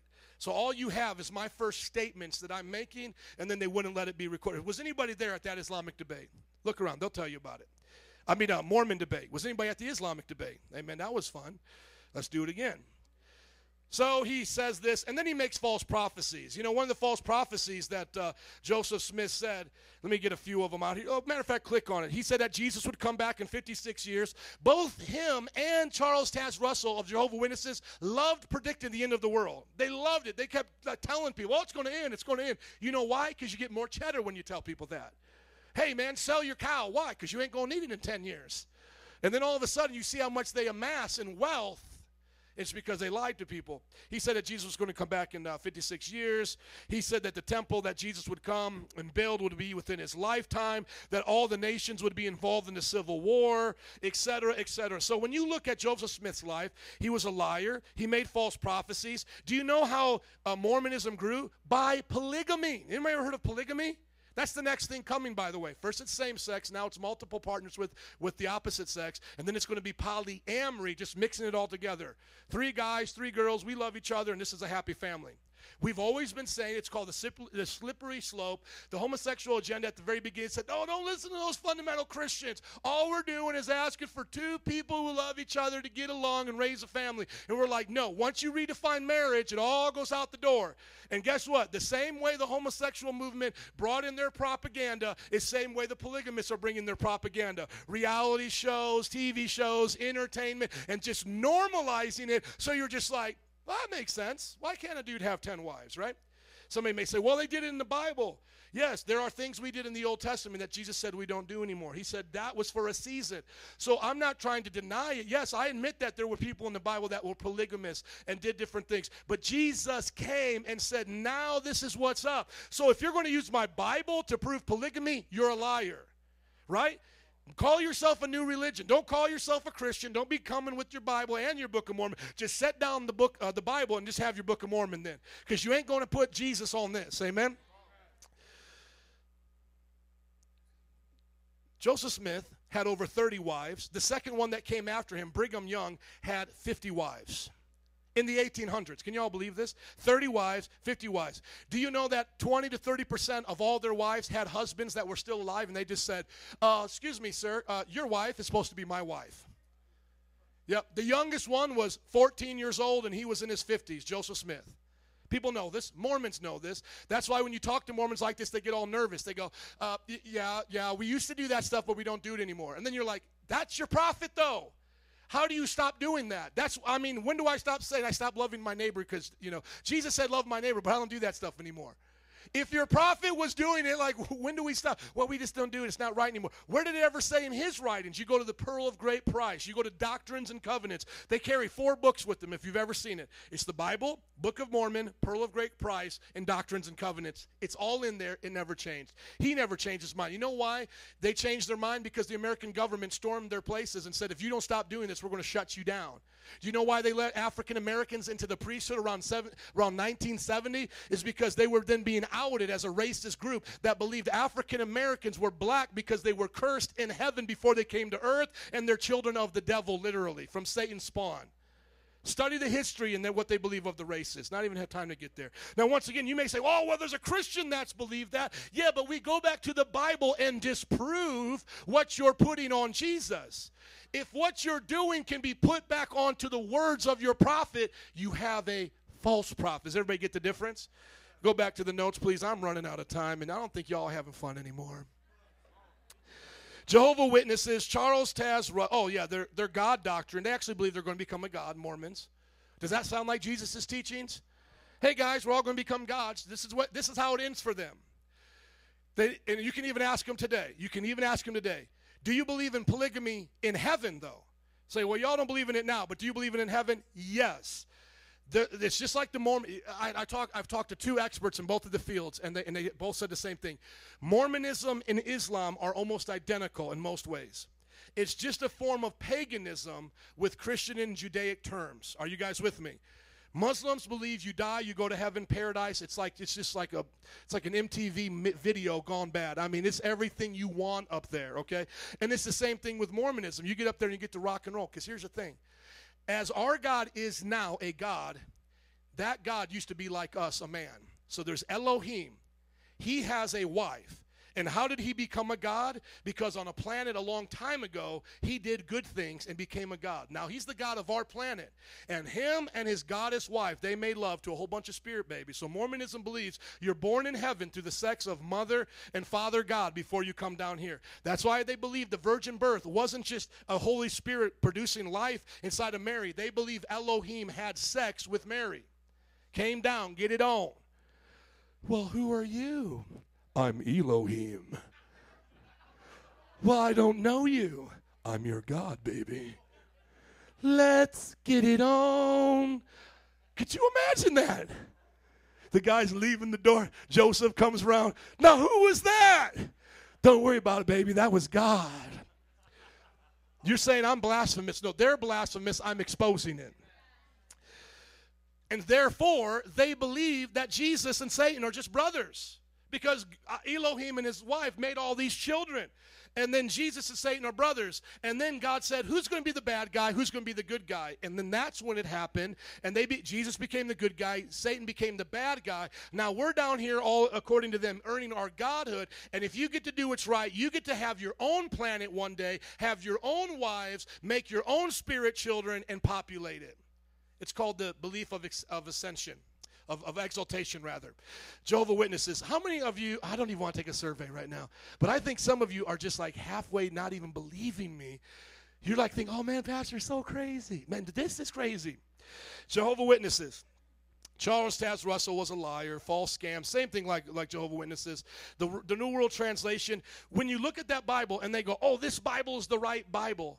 Do you know that no Greek scholar translated that Bible? You know the original Bible is Greek, Hebrew, Aramaic. Are you guys with me? Nobody translated that knew what they were doing. Charles Taze Russell, on the court stand, was asked to read Greek because he translated it to make it say what he wanted to. Basically, just like you, taking a Bible and rewriting. That's all he did. But he said he could read Greek. On the court stand, they give him Greek and say, read it, and he couldn't even read it. He was a liar. He also told people that he had miracle wheat. Miracle wheat, guys. If you buy my wheat, your farms are going to really do great. How many think that didn't work out too well, right? Who got all the money? Of course they did.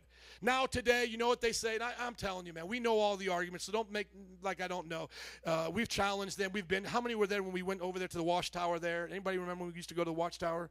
A couple of you? 5 of you? Okay, anyways. Here's what they say. Same thing like Mormons. Well, we don't do that anymore. Well, this is the guy who started your religion. This is the guy who translated your book. The second one in charge, Judge B. Rutherford, guess what he did? He built a mansion in San Diego for what? For all the apostles to come back and live in. Do you think the apostles ever came back and lived in that mansion? Who do you think lived in that mansion? Okay. Number 5, let's make it fun right now. Oprah Winfrey. Would you put up Oprah Winfrey for us right now? Now, somebody may be sitting here, well, Pastor, don't you mess with Oprah. Don't you mess with my Oprah. Now, let me just say this as he's getting the video ready for Oprah Winfrey. Oprah Winfrey, to me, is a sweet person, a nice person, the panel has been discussing a generous person. The Holding on pause, and baby. the forces of God. But this I also point believe in that her there are life, two you see forces she makes a turn. that are here. The She's brought up spirituality Christian, and she tells the story. I got another video where she tells her story, and here it is basically like this. She's brought up Christian. She knows about God. She's starting to get successful. She's doing her thing. And then she goes to a church service, and the pastor's talking about God. My God's mighty. My God's awesome. My God's powerful. My God is a jealous God. And I'm just preaching like this because I think that's the way she described her church. But anyways, she could have been to a church like, my God is awesome. Turn to the next page. My God is cool. No, but she's like, my God. Somebody say, my God. You have no idea how bad I want to preach that right now, just like that. If I get somebody on the piano, we would just get silly up in here. But then she hears this. She tells the story in the other video. I just don't have to, it's an 8-minute video. I don't have time to play it. My God is a jealous God. And she goes, God is a jealous God? Why would God be jealous of me? If he has everything in the world, why would he be jealous? And she said at that point, she began to look at the Christian God as not the true God. Because God wouldn't be jealous. And as you're going to see here, God would not judge other religions. And then as you begin to see her change now from her Oprah Winfrey show to her Oprah Life classes, she begins to bring on New Age teachers and philosophers to say God is within. We're all here. And I almost want to play the other 8-minute video, but it would take too long. It would take too long. Let's play this video right here, please. Let's get excited for Oprah. What did you do in church today? We watched Oprah. And I think this is when she kind of the panel has been changed discussing publicly. The spirituality and the forces of God. But I also believe that there are two forces that are here with us. That we do have our God that we can depend on, but there's also a power of darkness that we do need to be aware of. And that's where the choice Do you begins. believe that you can choose between one or the other? Most absolute, definitely. Yeah. Now, We are given that choice. Marianne Williamson says in her book, Return to Love, that we're always walking in the direction of one or the other, that all of your actions in life, either you're moving toward the darkness or you're moving toward the light. That's right. She calls it fear and love. There's this wonderful book called Ishmael by Daniel Quinn, which is anyway, it's a gorilla talking, but anyway, it talks about one of the points it brings out is one of the mistakes that human beings make is believing that there is only one way to live. That's and right. That we don't accept that there are diverse ways of being in the world, that there are millions of ways to be a human being. Please God? And many ways, but many paths to what you call God. And her path might be something else, and when she gets there, she might call it the light. But her loving and her kindness and her generosity brings her, if it brings her to the same point that it brings you, it doesn't matter whether she called it God along the way or not. And I guess the danger that could be in that, I mean, it sounds great on the onset, but if you really look at both sides, there couldn't possibly be just one way. What about Jesus? What about Jesus? And you say there isn't only one way.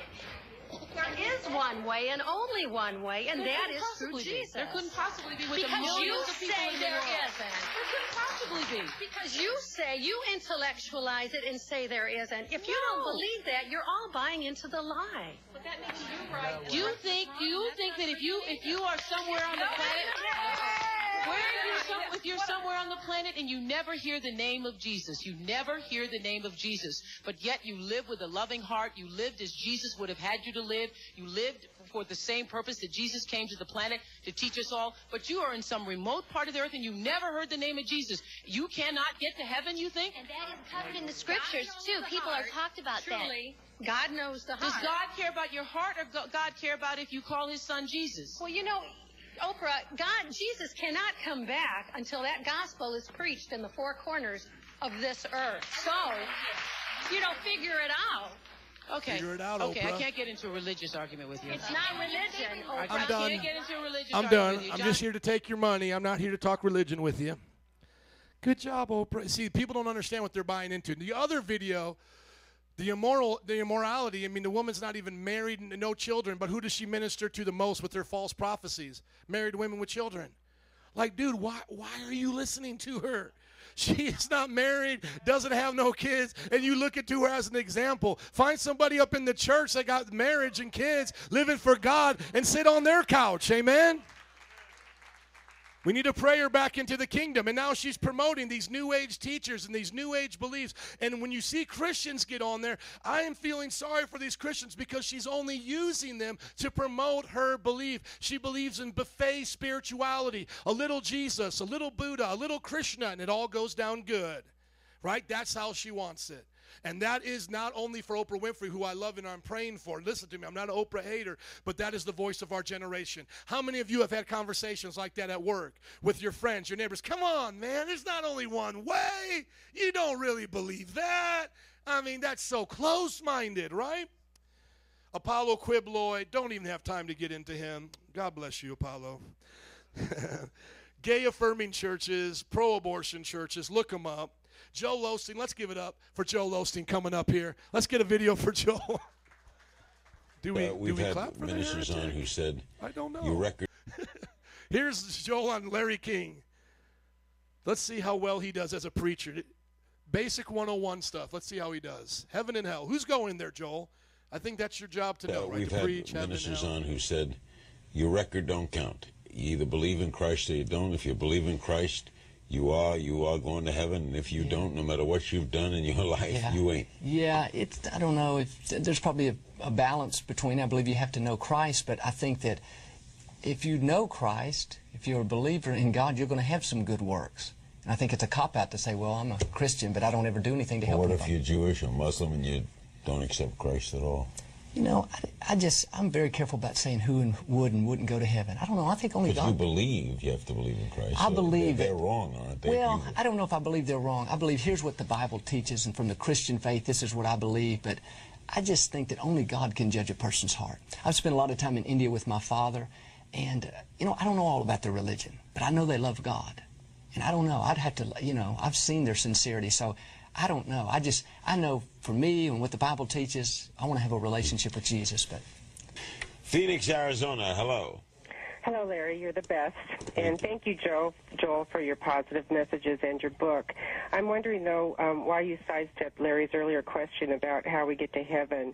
The Bible clearly tells us that Jesus is the way, the truth, and the light, and the only way to the Father is through him. That's not really a message of condemnation, but of truth. Yeah, I would agree with her. I believe that. So then That's a what Jew is not going to hell. No, You can't. well, no, here's my thing, Larry, is I can't judge somebody's heart, I don't know. Only God can look at somebody's heart. And so, I don't know. To me, it's not my business to say, this one is or this one isn't. I'm just saying, here's what the Bible teaches, and I want to put my faith in, in Christ. And I think it's wrong when we go around saying, you're not going, because it's not exactly my way. I'm not going to be the God. You believe your way. I believe my way. I believe my way with all my heart. But so someone who doesn't share it is wrong, isn't it? Yeah. Well, I don't know if I look at it like that. I would present my way, but I'm just going to let God be the judge of that. I mean, I don't know. So you make no judgment on anyone? No, but How about atheists? No, I just, you know what? I'm going to let God be the judge of who goes to heaven and hell. And I present the truth. And I say it every week, I believe it's a relationship with Jesus. But you know what? I'm not going to go around telling everybody else. If they don't want to believe that, that's going to be their choice. God's got to look at your own heart. God's got to look at your heart. And only God knows that. So you're getting paid to be a pastor, and you don't know who's going to heaven or hell. You don't know the gospel message. Now, he's saying, I'm not going to judge people's heart. You're right. I don't know this, man. I don't know what's in your heart. You're right. I don't. But I know your confession. I know by what you believe. I can know by your fruit. Jesus said, watch out for false prophets. You'll know them by their fruit. Larry King's like, do you know anything, dude, beside the dollar sign? Like, what do you know? What about an atheist? Well, I just don't do that. And that is the deception of Joel Osteen and his friend Joseph Prince, who I don't have time to get into it. But Joseph Prince believes once you've accepted Christ, you don't even need to repent of sin ever again. You're okay. Don't ever repent of sin. Even if you do sin, don't repent of it. And you can never lose your salvation. So what do you think that says to people? Live however you want to live. Now, this message may not have made you happy, but it has definitely informed you. And I did my best to preach on what Jesus talked about. Okay? Here's the application. Reject false prophets, follow the Bible, and be a preacher of God's word. Turn in closing to 2 Timothy 4, 1 through 5. And if anybody is thinking here today, because I know there's maybe somebody like this, Leilani, would you come, please, as you're turning to 2 Timothy 4. If you are thinking, oh, my gosh, he just ran through stuff, and he didn't give me all the Bible verses. Do you have any idea how long it would have taken me to go through all these Bible verses? Like, it is almost 12 o'clock right now, and really all I did was just read the notes. I didn't even get to expand on much. Are you guys with me on that? But guess what? There's an author who wrote a book that's in the back. And if you can't afford it, we'll give it for free, and it's online for free, where all the scriptures are there. All the scriptures. Well, praise God. And I gave you a lot of, every time you click on those links, you're going to, especially like Catholicism and all that, you're going to places where you can learn and see the scriptures from other online ministries. Tell me if you think we're in this time right now. Because Jesus said we need to be careful about false prophets, and they have teeth that are going to raven us and tear us apart. Tell me if you think we're in this time.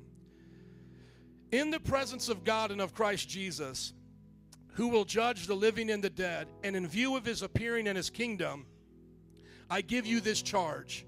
Preach the word. Be ready and prepared in season and out of season. Correct, rebuke, and encourage with great patience and careful instruction. For the time will come when people will not put up with sound doctrine. Instead, to suit their own desires, they will gather around them a great number of teachers to say what their itching ears want to hear. They will turn away from the truth and turn aside to what? But you. Look at your neighbor and say, but you. Keep your head in all situations, endure hardship, do the work of an evangelist, discharge all the duties of your ministry. I want to see if I can answer some questions in closing. Talk to one of our 101 leaders if you can, please. It looks like Ryan, you're the only one who asked a question. Wouldn't Joel Osteen's acceptance and support of supposed gay Christians and claim that there's more than one day to heaven qualify him as a false prophet? Yes, and he's getting there. I just haven't seen these two things. I just saw him act like a coward. So the question Ryan's asking me is, hey, if he believes in other ways, is he a false prophet? Yes. And if he says people can be gay and Christian, I would say yes. But I think all he keeps saying there is, I believe in my way, I believe in my way, and I'm not going to judge their way. So once he comes out, which I believe he's right on that line, and says there is other ways, and if you can show it to me, that'd be great. Where he goes, there is, I know he affirms like Mitt Romney as a Mormon, but if he clearly says that, then he's over the line. But I have seen him say, I still believe in my way, because there's other interviews that he does. So I'm not going to, there are some that think I don't go far enough. You know, everybody's like, hey, this guy's a false pastor, you know, until there's nobody right except them. And I'm not that kind of guy. So I am trying to give a little more grace. And I would say to this, if any of you want good, encouraging preachers, just email me, Facebook me. I'll give you 20. I'll list them off to you. You know, like I said, pastor of Armitage Baptist, New Life Covenant, James McDonald. You know, I'll give you a whole bunch. I mean, this is not the only option, okay? I think that's all the other questions. I guess everybody else agreed. You guys all agreed with everything? Something to think about, though, isn't it? Can I get some of the 101 leaders to come as you stand up? Would you guys all give the Lord a hand clap? Not the preacher, but the Lord. Amen. We're trying to honor him. Band, would you come up, please? Elders, deacons, those who lead 101, would you come as well? I want to end this as encouraging as I can. Would you stand up with me as well now? Thank you, please. Oh. How many think your pastor loves you this much? This much? How about this much? Do you think this was fun for me? Maybe it was a little bit. No, but come on. Dude, this wore me out. Why do you think I took the time to do this? Come on, just ask yourself. I mean, come on, just before we leave out here, we're going to focus on Jesus. Ask yourself this question. Why would Joe do this? Why would my pastor sit us down for an hour and point all these things out? Is it because I think I'm so much better than everybody else? I'm just trying to warn you. I'm just trying to warn you. I'm trying to take serious what Jesus said about false prophets. Now, I'm not saying this to put you down in any way, because I know this. Listen to me. I know that most of you are going to spend 40, 50 hours, some of you 60 hours this week on your job. And you don't have time to do what I did, spend 40, 50 hours on that. But this is what I'm trying to say, is if you want to talk about it, we're not going to judge you for wanting to ask questions or talk about it. It's okay even if you disagree. Come to some of the leaders up here. Go through the notes with them and say, okay, I have relatives that are Catholic and that kind of hurt. Okay, click on the link. Who was Pope Benedict? Who did they claim Pope Benedict was at the time? It's real easy to look back now as a Catholic and go, oh yeah, we're not down with Pope Benedict. What would it have been like to be in his church at that time when he says, I'm the vicar of Christ? You think that would have been fun? He was killing people, y'all. Or you may say, you know what, Pastor, I got Muslim friends. And you telling me they're all about war and killing people? My Muslim friend is nicer to me than some Christians. That may be true. I'm not saying that he's not, or her, she is not a nice person. What I'm saying is, when they read that Quran, they're not really following what it says. Because the Quran calls them to jihad until the world is submitted to Islam. That's what the Quran calls them to. When you see those guys, Boko Haram, waving up the Quran, what do you think do you think they're making up verses? Just like I would call on you and say, love your neighbor, love your neighbor. They're reading verses out of the book. Submit and conquer the infidel. That's what they're reading.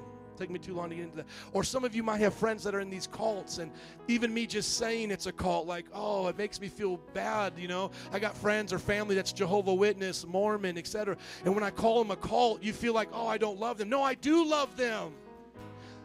Please pause with the music. Listen, I need you to hear that. I want everybody to hear this. Just for these top three. I'm hearing feedback. Please cut it. I want everyone to hear this. For these top three, listen to me. If you can find a Roman Catholic priest, a Muslim leader, an imam. Remember when we went to the mosque? Remember? Did we back down on what we're saying now? No, we said the same thing, right? Did he have any answers to what we were saying? Did he put us out of there? He told us to leave, right? We went there, told us to leave. You know why? Because his sister became a Muslim. And we said, you ain't getting the whole story, sister. let us go before your leader and have a discussion. Did I ever raise my voice? Did I ever call him a name? No, but he said, we're done. You know why? Because I brought Sam Shimon with me, an expert in Islam, and I began to go through the Quran with him and her being there, and I said, what do you say about this?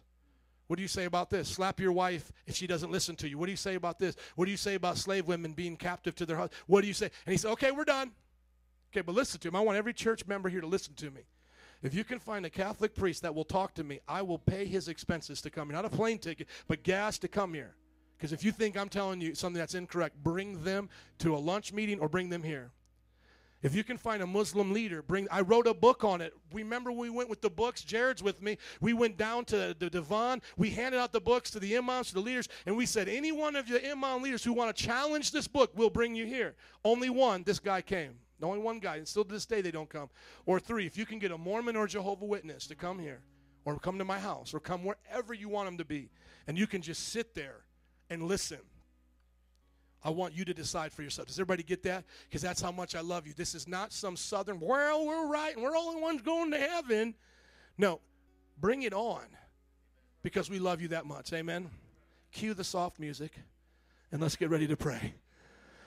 Oh, Father, help us. Would you just close your eyes and focus on Jesus, the real Jesus, the Son of God, the one who was crucified, buried, and rose again on the third day. Would you focus on him? Would you right now just lift up your heart to the Lord and say, Lord, is there anything in my life that I believe that's not true? Jesus said, my disciples know the truth, and the truth makes them free. It sets them free. Come on, if you're here today, don't act like you're better than anybody else. Maybe there's things in your heart that you're believing that's not true. Or in my life, don't we all want to know the truth no matter the cost? So let's just open up our hearts and say, Lord, I don't want to be deceived. I don't want to be deceived. Guide me into all truth. You're the way, the truth, and the life. Show me your paths. And now as you're praying that, if you're confident that Jesus is who he said he is, you may not understand everything about doctrine, but you just believe who Jesus said he is. Will you pick one of the 10 groups that we just prayed for today and start praying for some folks that they'll come to Jesus? Come on, this is not about who's better, the Cubs or the Sox or Miami Heat or another team. No, man, this is life and death. This is heaven or hell. We care about our Catholic friends. We care about our Muslim friends. We want people to come to Jesus. We're not better than them. Come on, we're just saved by grace. Pick one of those groups and pray for people. Lord, we pray for peace in the Middle East. We pray for this spirit of Islam to loose the people of Iraq and Afghanistan and Nigeria, where they're terrorizing the innocent people, where Christians are being drove out of their homes. Oh God, we pray, Lord, for those of our family members who are Roman Catholics, who all they're doing is just cutting off the ends of the ham because someone else told them to do it. They don't know where these idols came from. They don't know why there's a pope that claims to be a vicar. They don't know those things. Lord, we pray they get to know you. You save them. You deliver them, Jesus. And for all these missionaries that come knocking on our doors from Mormons and Jehovah's Witnesses, Lord, we pray we'll invite them in. Preach the gospel to them. Share God's love. Tell them the true story of creation and who Jesus is.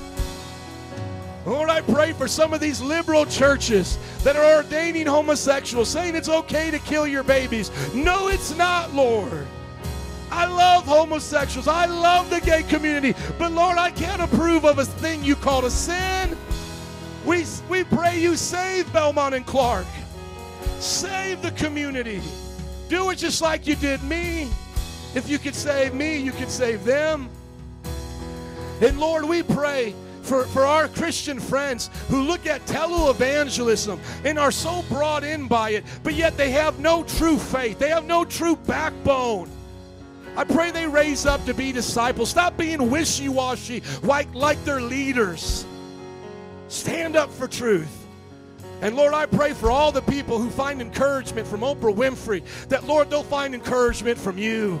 And that you'll save Oprah. You'll bring her back to that childlike faith where she used to believe you were the only way. Where she used to believe that there was something different about Jesus because he died on the cross for sinners. And Lord, as we prepare to go to the Philippines in December, and this Antichrist has built a compound and convinced people he's literally you. He's convinced them he's Jesus. Oh God, give us wisdom for these people, the villagers, and for the people of the Philippines, that the eyes of their understanding would be open. He's just a man who's lying to them.